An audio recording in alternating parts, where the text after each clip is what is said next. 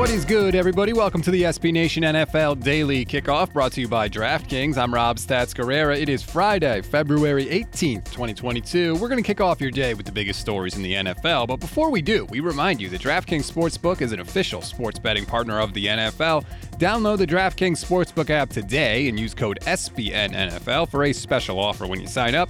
It's code SBNNFL only at DraftKings. We start with a little news involving the champs. It looks like Sean McVay is not quite ready for the broadcast booth just yet. According to his fiancée, Veronica, that is. She posted a picture of McVay on social media yesterday with the caption, "No, he is not retiring."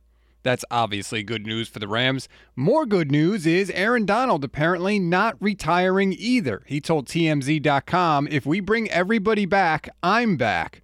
Odell Beckham, Von Miller, we bring them guys back. Let's make it happen."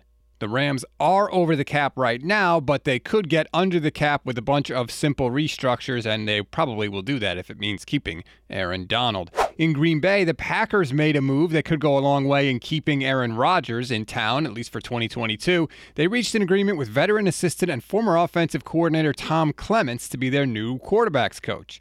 Clements' addition is expected to be welcomed highly by quarterback Aaron Rodgers as he contemplates his future. In New Orleans, the Saints are keeping Pete Carmichael as their offensive coordinator.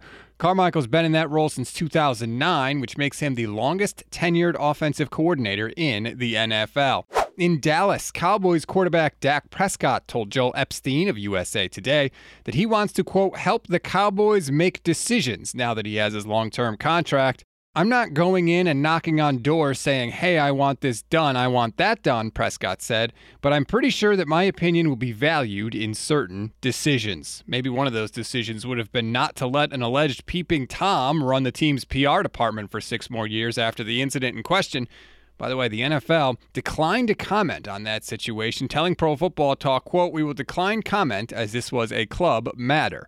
Apparently, that's somehow different from the Washington Commanders situation, which the league has not only commented on, but also criticized the team for. A couple more for you now. The Cardinals released cornerback Malcolm Butler from the reserve retired list.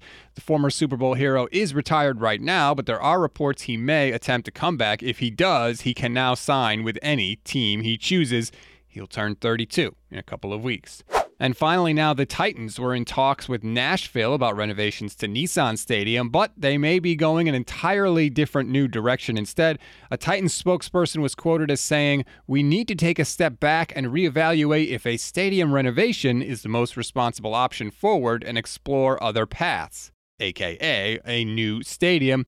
And just a note here, remember, all sports stadiums are a bad investment for any city, and the public should never, ever pay for them. The billionaires can afford to buy their own stadiums.